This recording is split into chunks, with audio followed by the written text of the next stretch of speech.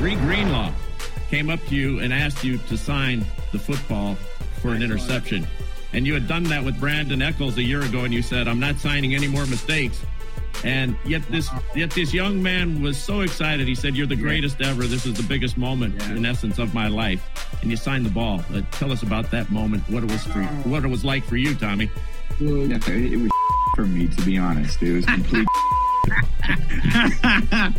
but I try to be a gentleman. No, it was actually, look, it was a great play he made. I'm happy he's got the ball. I wish I didn't throw it, but I'm trying to be a good sport, because a lot of times I'm not a good sport. I could be a pretty bad sport. So in the moment when they get me in the right frame of mind, I'm actually a good sport. So I try to be a good sport. You look good. You look like you meant it.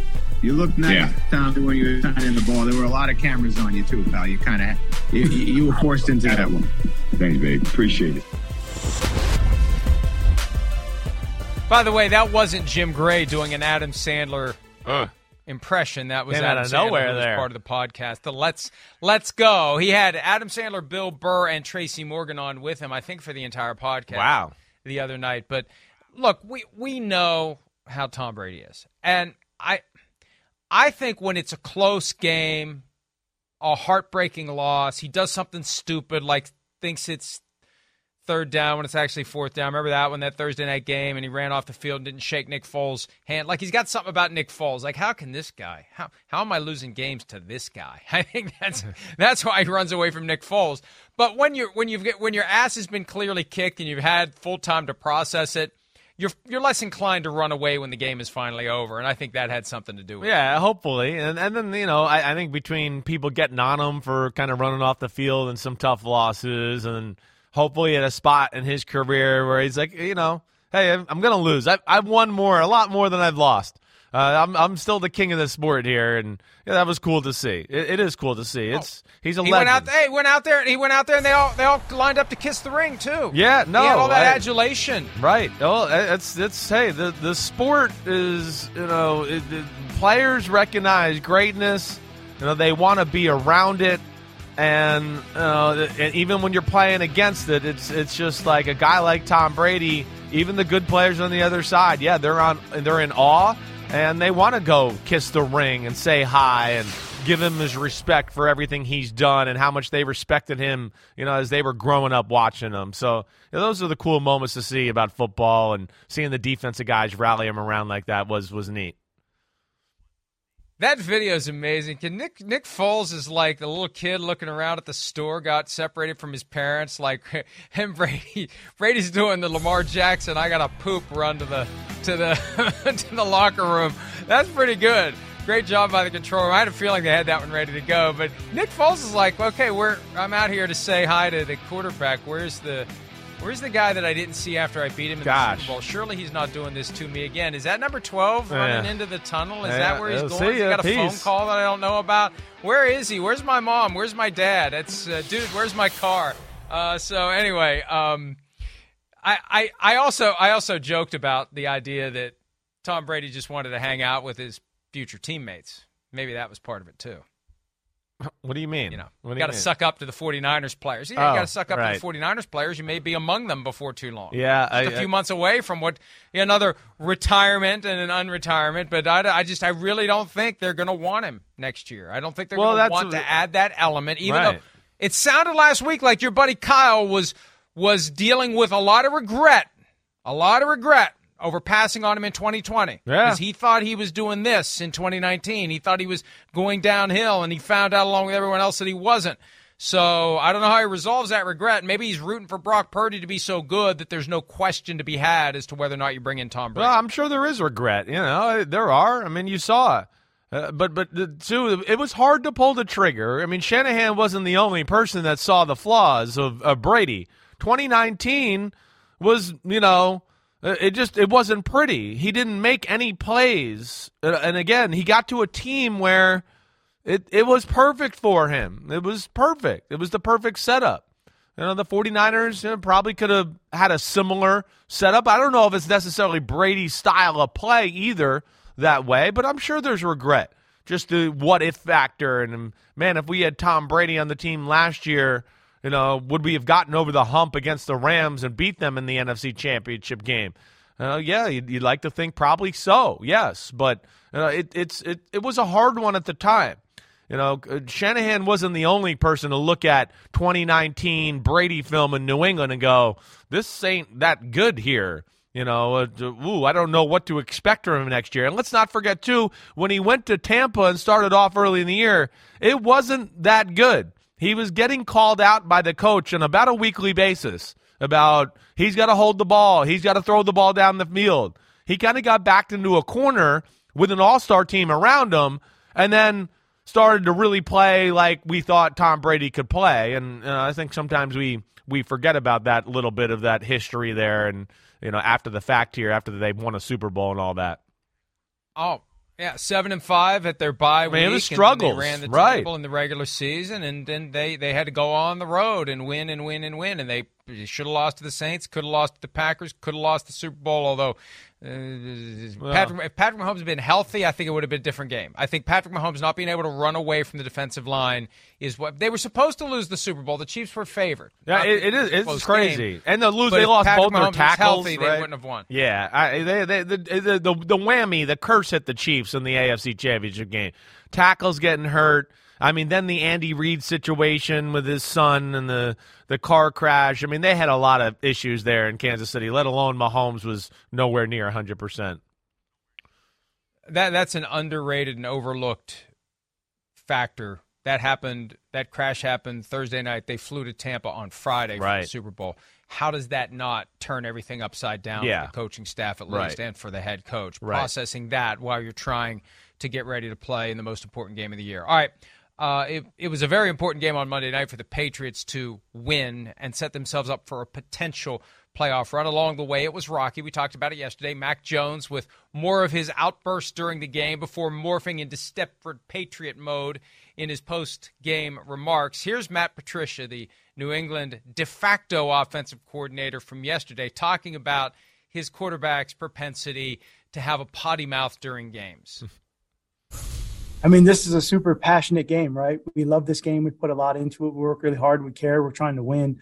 So I love all that. All of it is you care. You really care. And Mac and I are, I know he wants to win and he's doing everything he can, just like, like we all are. And so that stuff's great. There's never I don't really look at it from that standpoint. I think everyone's out there trying to just do everything they can to win.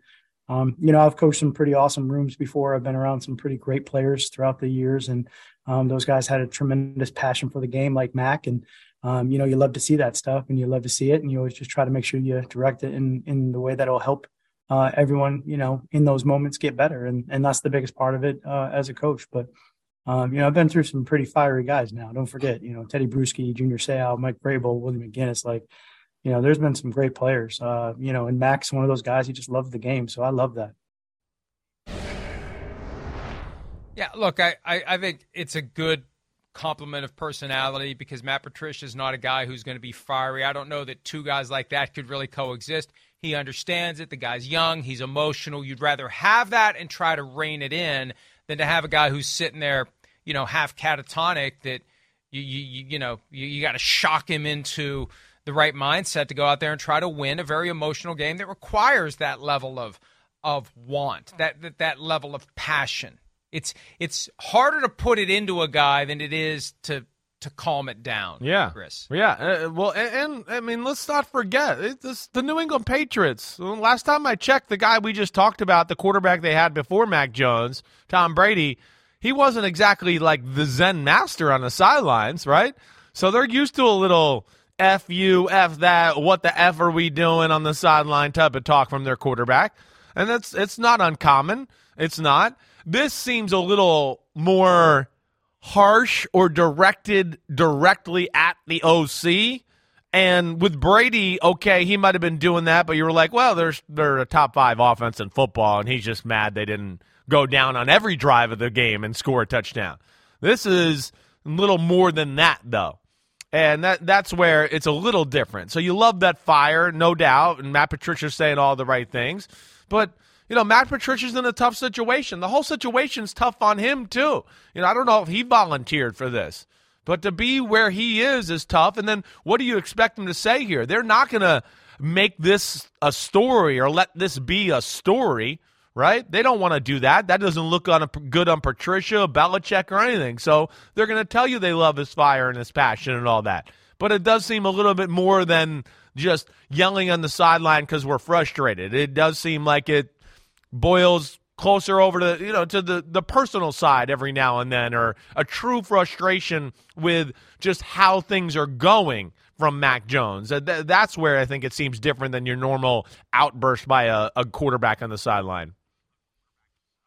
And that, I think, ties into the fact that he was there last year for Josh McDaniels and got that high-level education right out of the gates as a rookie. And now he's in this experimentation phase where you've got guys who were never offensive coaches becoming offensive coaches. And I think that's where the deep-seated frustration is, and that's what bubbles out in those moments. Right. Like, this is why I've been upset and disappointed with this approach from day one. And I think that's why it has a little more of an edge to it. Right. That's what Chris. It seems like. Yeah. It seems a little more personal. Yeah. It's not just blowing off steam. Right. It's like, man, why do I got to deal with this crap? Right. And usually when you see quarterbacks blow off steam, like it's like they just yell at kind of everybody. What the F are we doing? We got to get our, crap together, right? That's kind of how it goes. We've seen a few this year where it's like, no, he's looking at one person and he's yelling at that person. And it is real frustration. And then, just little mannerisms, even like you see here, right? He's looking, he's shaking his head, he's yelling. All right, there's the F word. Now he's in his ear here talking and obviously doesn't like it, and he shoos him away here. Like, yeah, shut up. Like, all right, like he's had enough, right? So that's where we don't see that a lot. And that's where it is a little different than Dan Marino coming off the sideline just mad because he's like, wait, I should be 30 for 40 for 480, and I'm 29 for 37 for 395, and I'm pissed. Like, it's different than that. This is like seems like weeks of boiling over and frustration and everything you talked about where, man, with McDaniel in my ear, it was smooth and he was giving me clues and the play was right out and he had all these great thoughts and, he probably feels like he's gone back, from like I was in advanced, geometry and now I'm back in like fifth grade math a little bit. And that's where he's probably frustrated.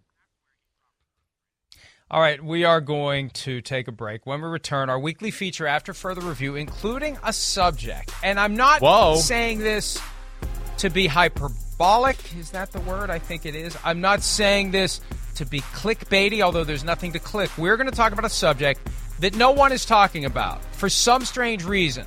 And we're going to delve into it and explain why it's happening and where it goes from here. We'll do that next on this Wednesday edition of PFT Live.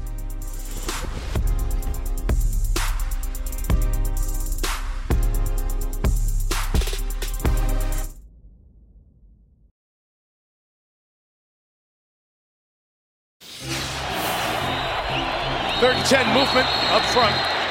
False start. Offense. Everybody but the center. It's a 5-yard penalty. Go down. Oh, man, that's not fair. That's not fair. I always love that when it happens. I love that when it happens. It's better than calling out 4 different numbers, right? Or just call out the center and go, I actually think the center forgot to snap count.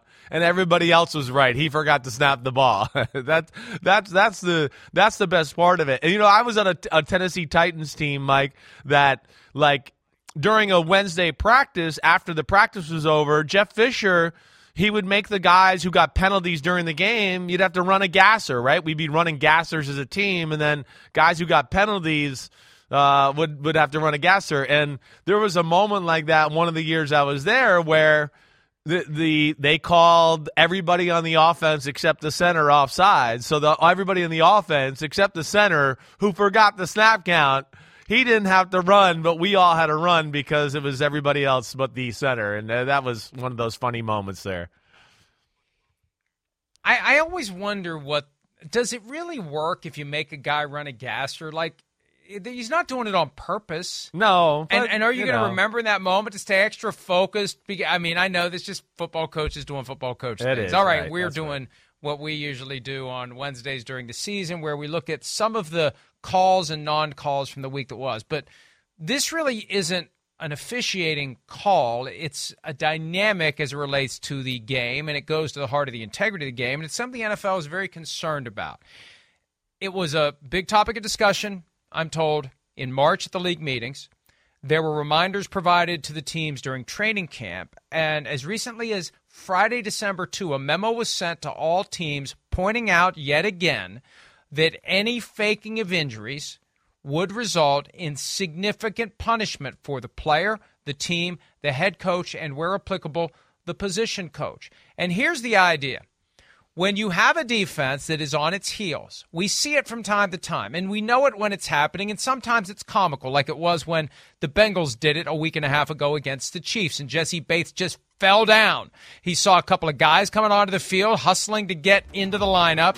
The Chiefs coming to the line of scrimmage down at the goal line, and Jesse Bates sees his guys coming. You can see which way he's looking. He sees it. It's like, whoa, this is a problem. Down I go, and I'll grab my hamstring. Yes, that's what I'll do. Oh, he's injured. Oh, we have to stop. Everybody, let's stop. Okay, so we know what happens. Chris, when I played in grade school, I have a vivid recollection of a moment like that where two guys on the opposing defense fell down, grabbed their knees, looked at each other, and one of them jumped up.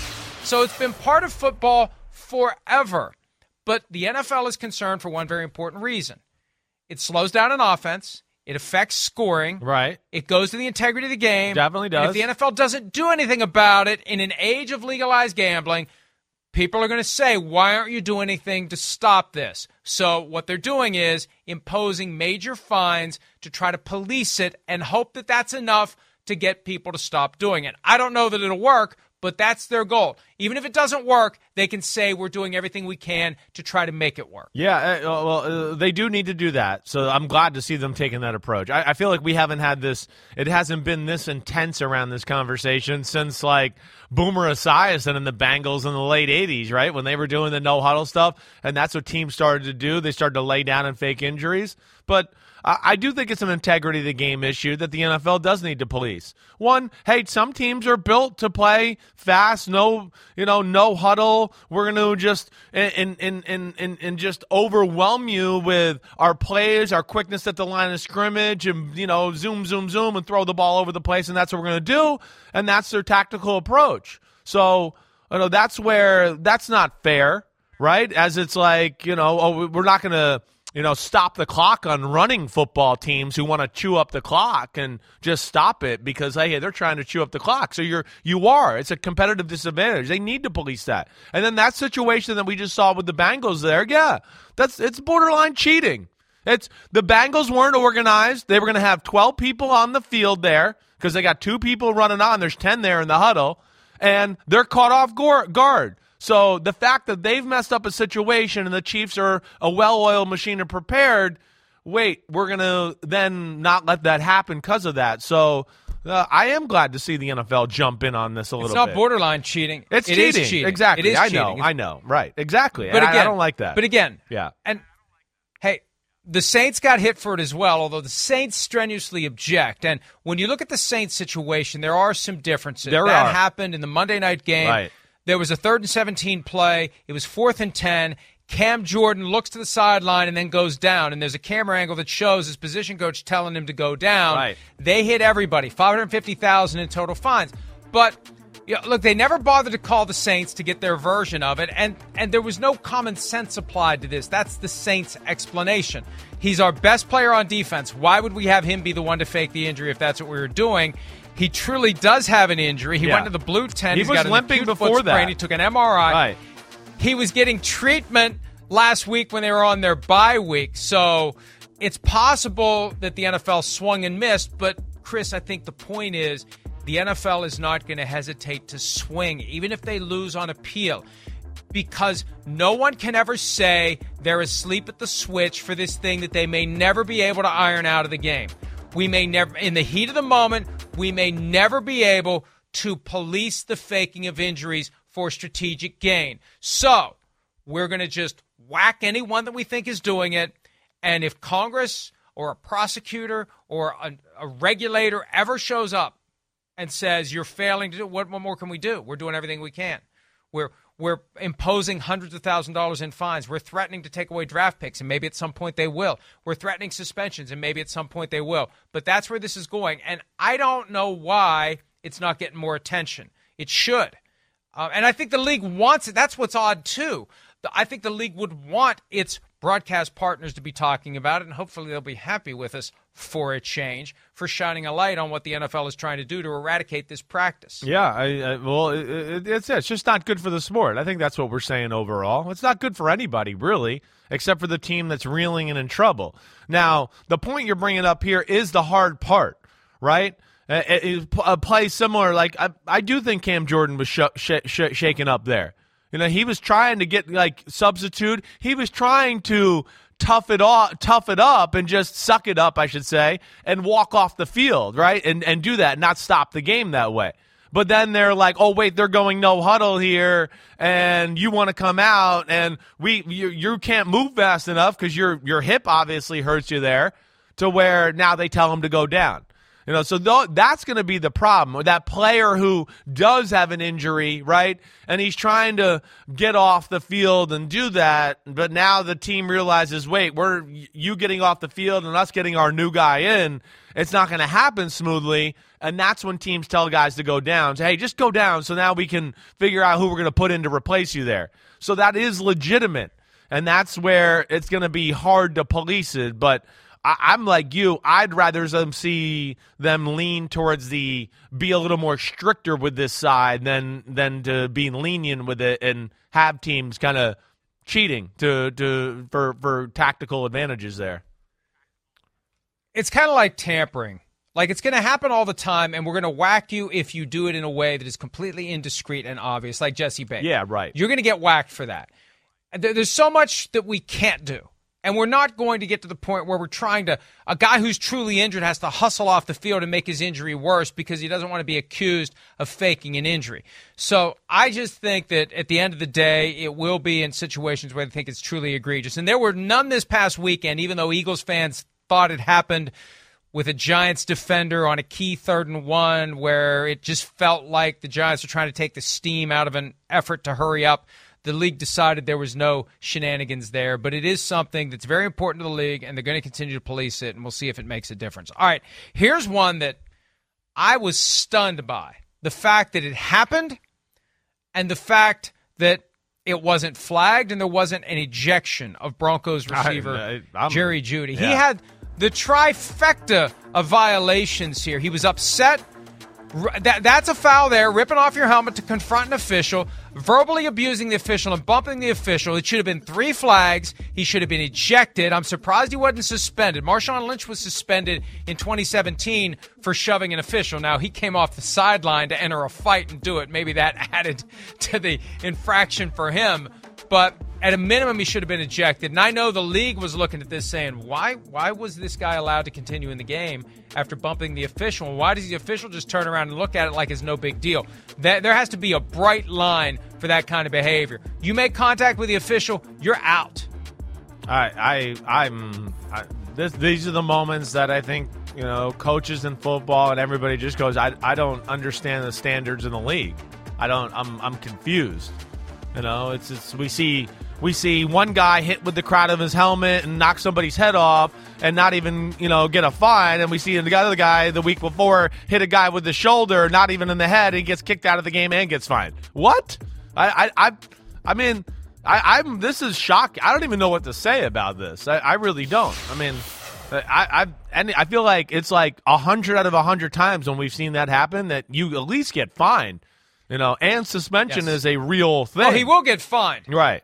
He'll get fined. Suspension, I'm shocked. A significant amount of money. Right. Okay, I'm shocked the suspension, and I'm shocked there was no flag thrown there or an ejection. All of it. I really am. The ejection, the flag should have been immediate. Right. Should have been instant. Not even a thought. It's amazing to me. And it's for the protection of the officials. The rule is there to protect them against the guy blowing a gasket. There's a bright line. It's like the Pope Mobile. Like, you shall not touch this individual.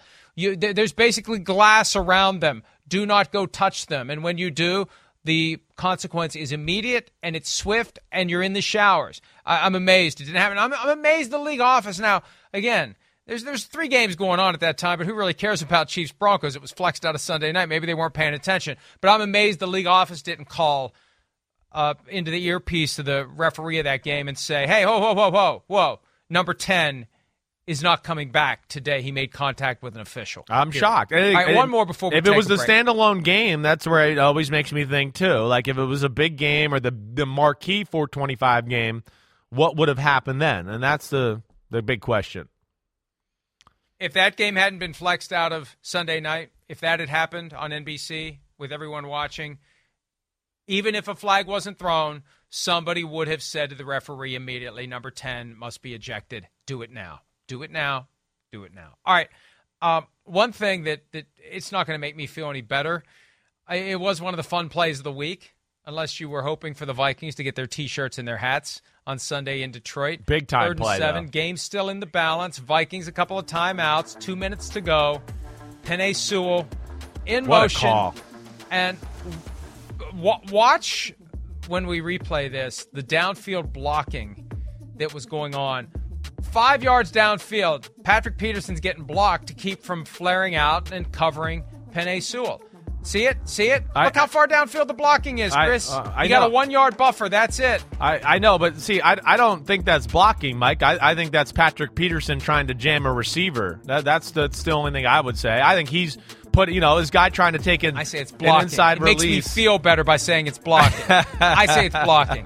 It makes me feel better. I don't think it is. I think it's Peterson in a spot that's, he's disrupting the release. He looks like he initiates the contact. So, again, this is a rule that to your point, it doesn't get called enough. They've been better as of late, but I don't know if I'll go with this one. Where I do want to say is, man, that was a big-time call by Dan Campbell. That really was. That and the fake punt early on in the football game that ended up in a touchdown for the Lions. I mean, he's made some calls and some moments here and some things that have helped them win and get them over the hump. And, beat the Vikings. Ooh, way to go, Lions. But let me add this rest of the story, though. Yeah. Because Campbell doing very little to avoid his reputation for being a little bit of a meathead. Sure. He was on with McAfee yesterday, and he said he didn't even know they made the call. He said he was watching the fans doing the wave, and he looks up. He's like, what the hell did we just call? So he didn't even know. Well, isn't that weird that the head coach wouldn't know what the play is in that moment? It is a little weird, yes. It definitely is, yes. But he's obviously at a point where, hey, he trusts the guy calling the plays, which he should. Because Ben Johnson is shown to be really one of the more creative offensive coordinators in football, and I think one of those guys we're going to put on the short list of head coaching candidates after the year's over. Well, and that's all the more reason for Campbell to not kind of inadvertently boost the guy by making it clear he's delegated the whole offense to him to the point where he doesn't even know what play's being called. He's going to have to find a new offensive coordinator next year if he keeps creating that impression. All right, let's go ahead and take a break. Power rankings as we enter Week 15. We know who's on top, but Chris, has been a shakeup at number 2. A team that won still fell out of the number 2 spot. We'll show you who it is next here on PFT Live.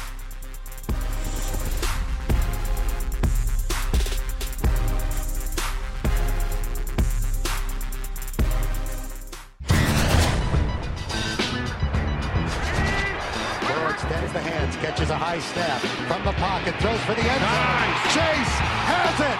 Touchdown! Bengals as Chase does the gritty. In motion is Sewell. Goff to throw. Wants to throw it to Sewell. He caught it. Penei Sewell with a first down. Oh, the big man. Oh, that is beautiful. 3rd and 2 at their own 44. Mahomes being pressured, moves to his right. They're coming from behind him. Now slings it to McKinnon at the 40, to the 30, to the 20, to the 10, to the 5. Touchdown! Batman loves this stadium!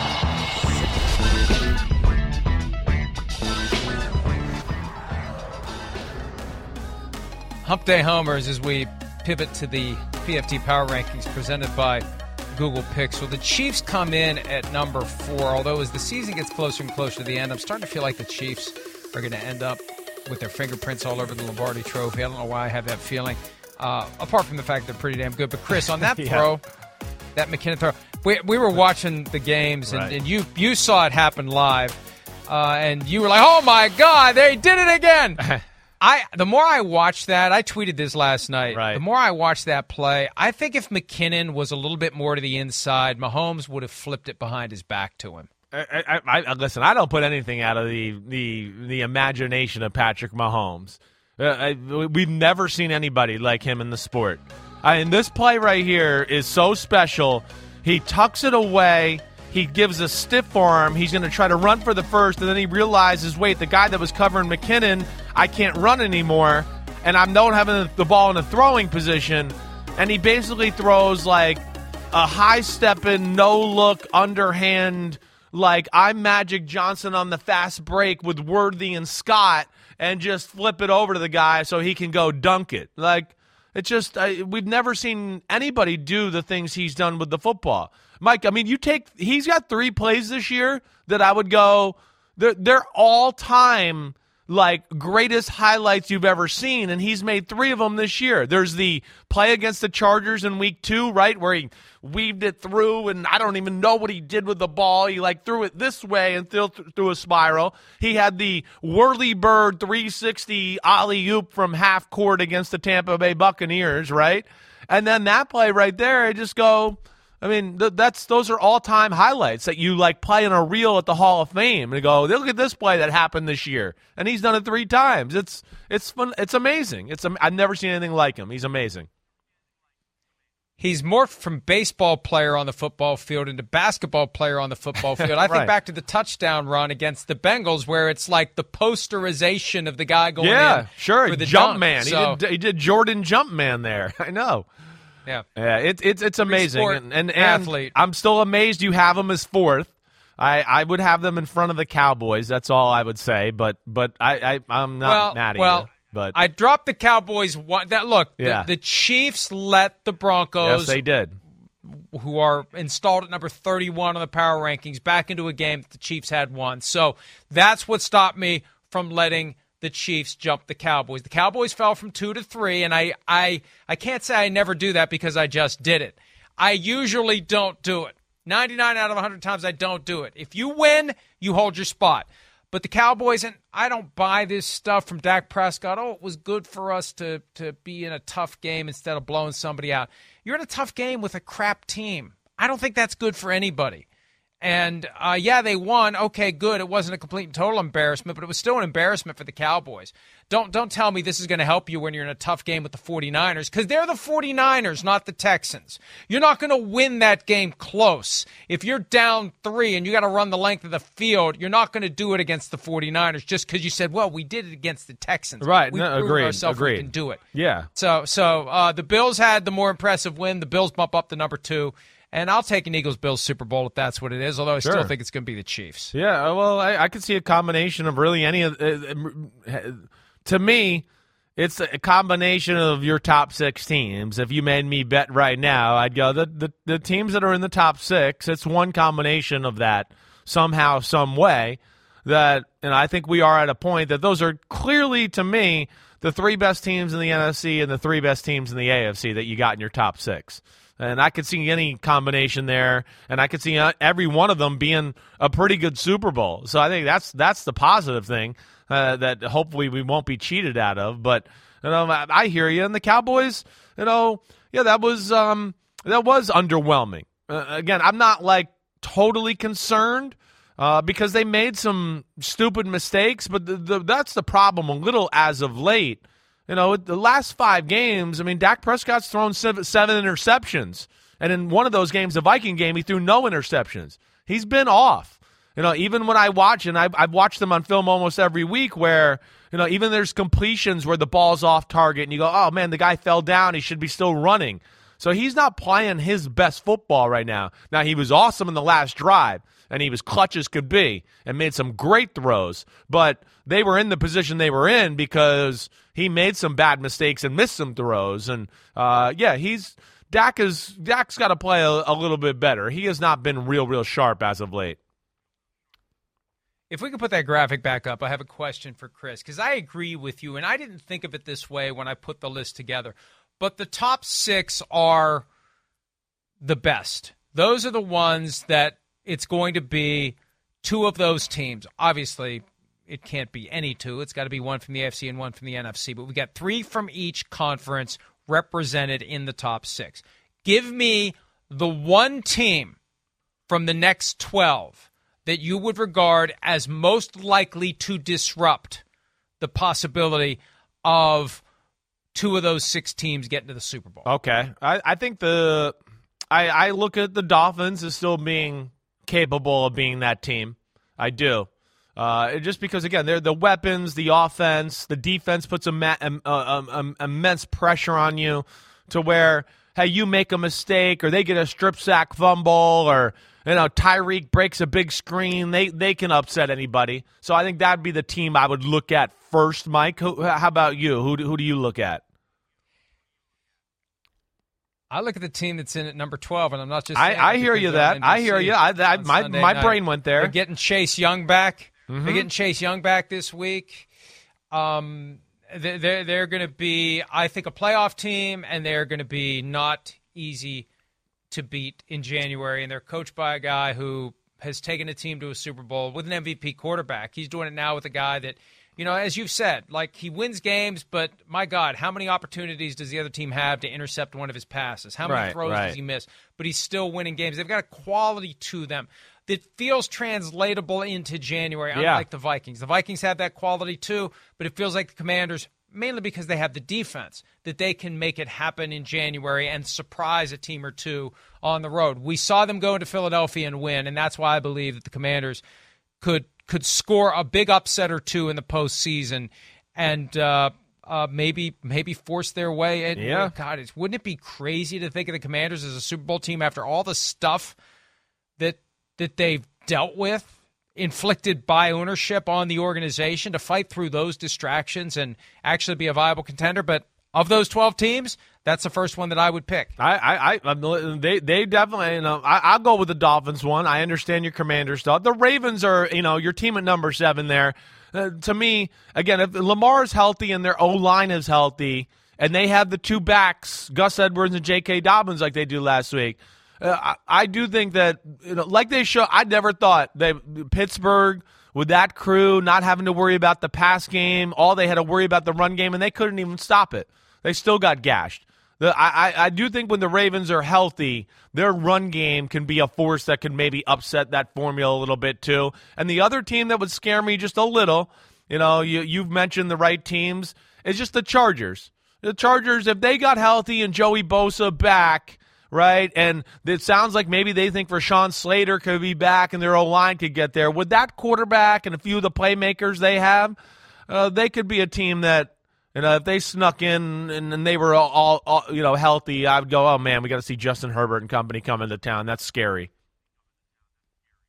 And, I look at the Lions as well. I just don't think they're going to get in. I think that 1-6 start is what dooms them. And I got Lions fans all pissed off. They're not higher than they should be. They started 1-6. They're in the process of making a climb out of a hole into which they dug themselves. So right now they're very good, and they could get in. And I would be nervous about facing them in the playoffs if I'm any of the NFC teams. I just don't think they're going to get in. I think it's too much work to do down the stretch. But we shall see. When we return, we'll take a look at some of the best catches from the week that was in the NFL. We'll do that next here on this Wednesday edition of PFT Live.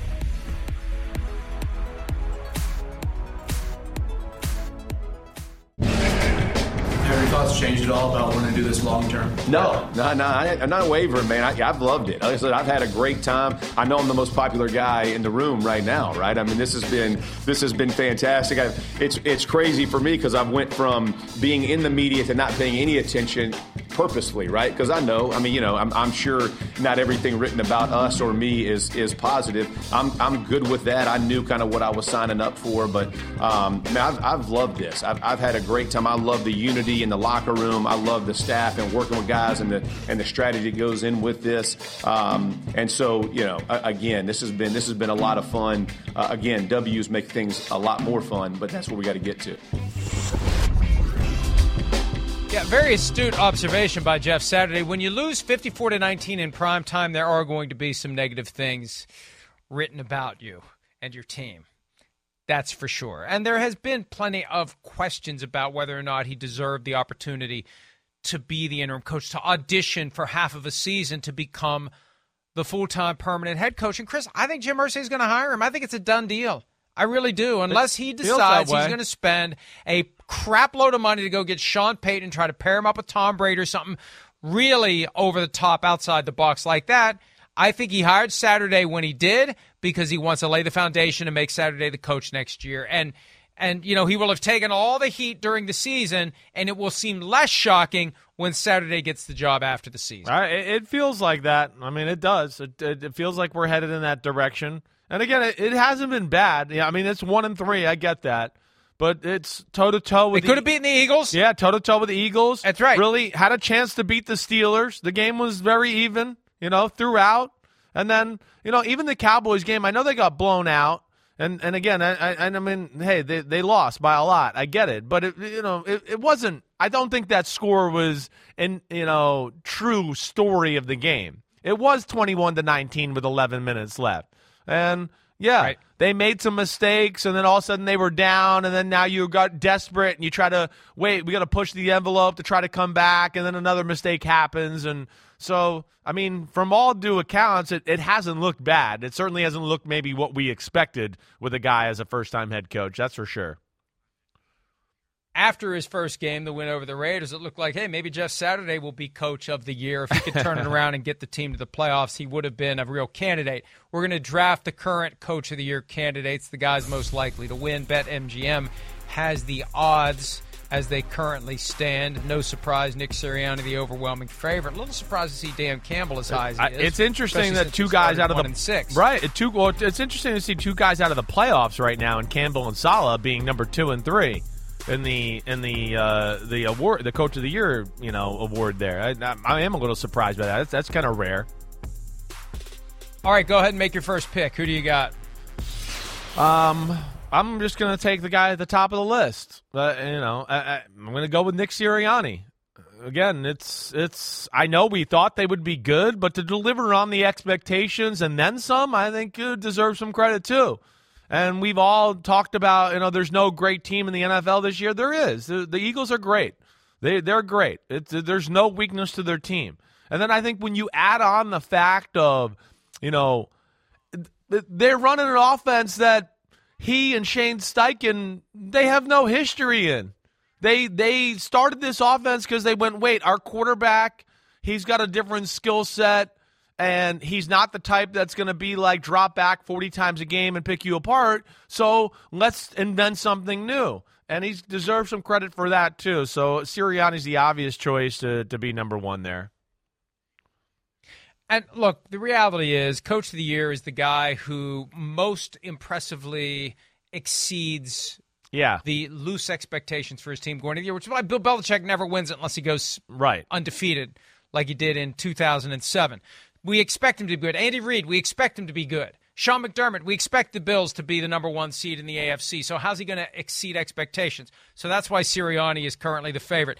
First one for me, against that backdrop, and I'm looking at it from the standpoint of who I think will win it. Not who the best coach has been this year, but who will win it. And I love plus 4,000 odds for Kyle Shanahan. I mean, you go from Trey Lance to Jimmy G to Brock Purdy.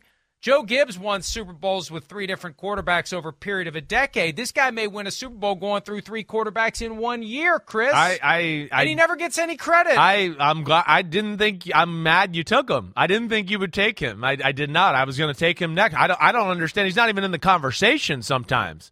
You don't even hear it. And you're like, wait, he's the GM and built the team. He has final say and picks these guys. And then, yes, the quarterback situation, which, hey, you can surely some of it to blame on him. But the facts are this year that they've lost 2 starters and they're on a 3rd stringer, like you said. And we're sitting here going, hey, with their 3rd stringer, what's a good matchup that they could be in the Super Bowl? I think it says it all, Mike, to your point.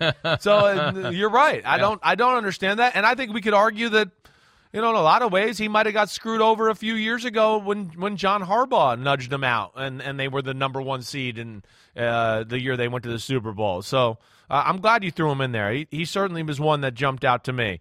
I think the next one you go with here is I think Mike McDaniel is probably the next one I'll take here. It's a close one. There's another guy here on the list that I went back and forth with, but I think Mike McDaniel, you said it right. It's the exceeding of expectations. And then a quarterback that we all had questions about, making him look like a viable NFL starting quarterback. And then the offense just exploding onto the scene. I mean, I don't think anybody saw that.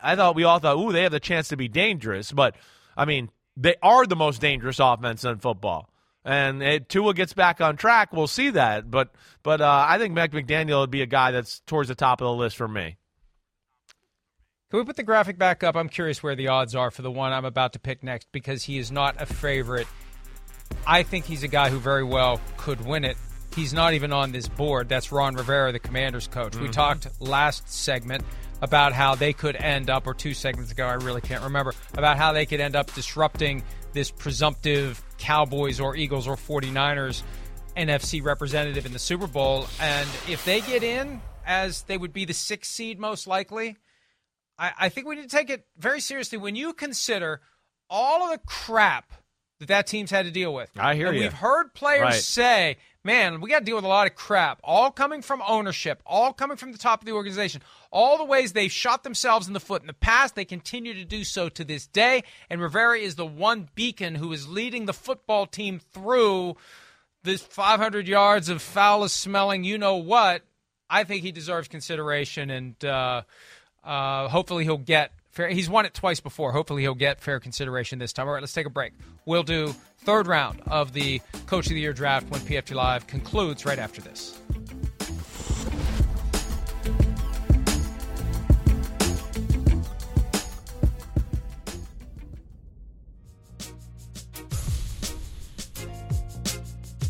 There are the selections so far. 1 round to go. Coach of the Year for 2022. Chris, who do you have in round 3? It really is interesting in the fact that I feel like we have candidates here where they're worthy of winning it, even though they might not go to the playoffs.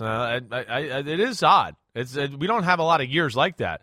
I mean, Daboll, Dan Campbell, Robert Saleh, they all far exceeded expectations. But the guy I'm going to go with is, Kevin O'Connell for your Vikings. Yeah, I got to pick him. I mean, we didn't see this. I mean, we'll see how it goes. I don't expect a deep run in the playoffs, but still the fact that they have found late-game magic and won some of these games where you feel like they've been outplayed, I think is something to do with his positive vibe he's put on the organization, the confidence and cockiness maybe he's instilled in the football team to a degree to think we're going to get it done. So Kevin O'Connell will be my last choice. Yeah, and look, they're 10-3 right now. They're probably going to finish 12-5. I could see them win the next 2, lose the next 2, or just win a combination of 2 of the next 4. So 12-5 after everything that team's gone through and how he's turned the vibe around and really embraced the players. Even though the defense is horrible, it may be enough to get him some consideration. Last one for me. And this is a guy who, talk about working through distractions and constantly having an arm tied behind your back and not having your starting quarterback for 5 or 6 weeks and making it work. Mike McCarthy. Why is he not getting? Do we have the graphic? Where is he on there? He should be higher on the list. And maybe there's value there for anyone out there inclined to bet on Coach of the Year. But McCarthy's done really well this year. He entered the season. He's plus 2,200. There he is, 22-1. He entered the season on the hot seat. Oh, it's just a matter of time before Jerry Jones finally hires Sean Payton. He's wanted to hire him for years. He almost hired him early 2019. It's just a matter of time before it happens now. Well, that talk ended pretty quickly, and I think McCarthy's going to stick around. He's done well. He's going to be the 5 seed, which is nothing to sneeze at, and they still have a chance in theory to catch the Eagles, and they have them on Christmas Eve in Dallas. That should be a hell of a game, Chris. Yeah, no. Maybe they could still win that division. If they win that division and end up the 1 seed, McCarthy is the Coach of the Year. Yeah, maybe. I mean, they're going to be a strong 5 seed. We know that, and he's managed game situations. They haven't had as many penalties this year. Those have all been positives for sure in Dallas. We are out of time. Thanks, as always, for spending some time with us. We'll see you back here Thursday.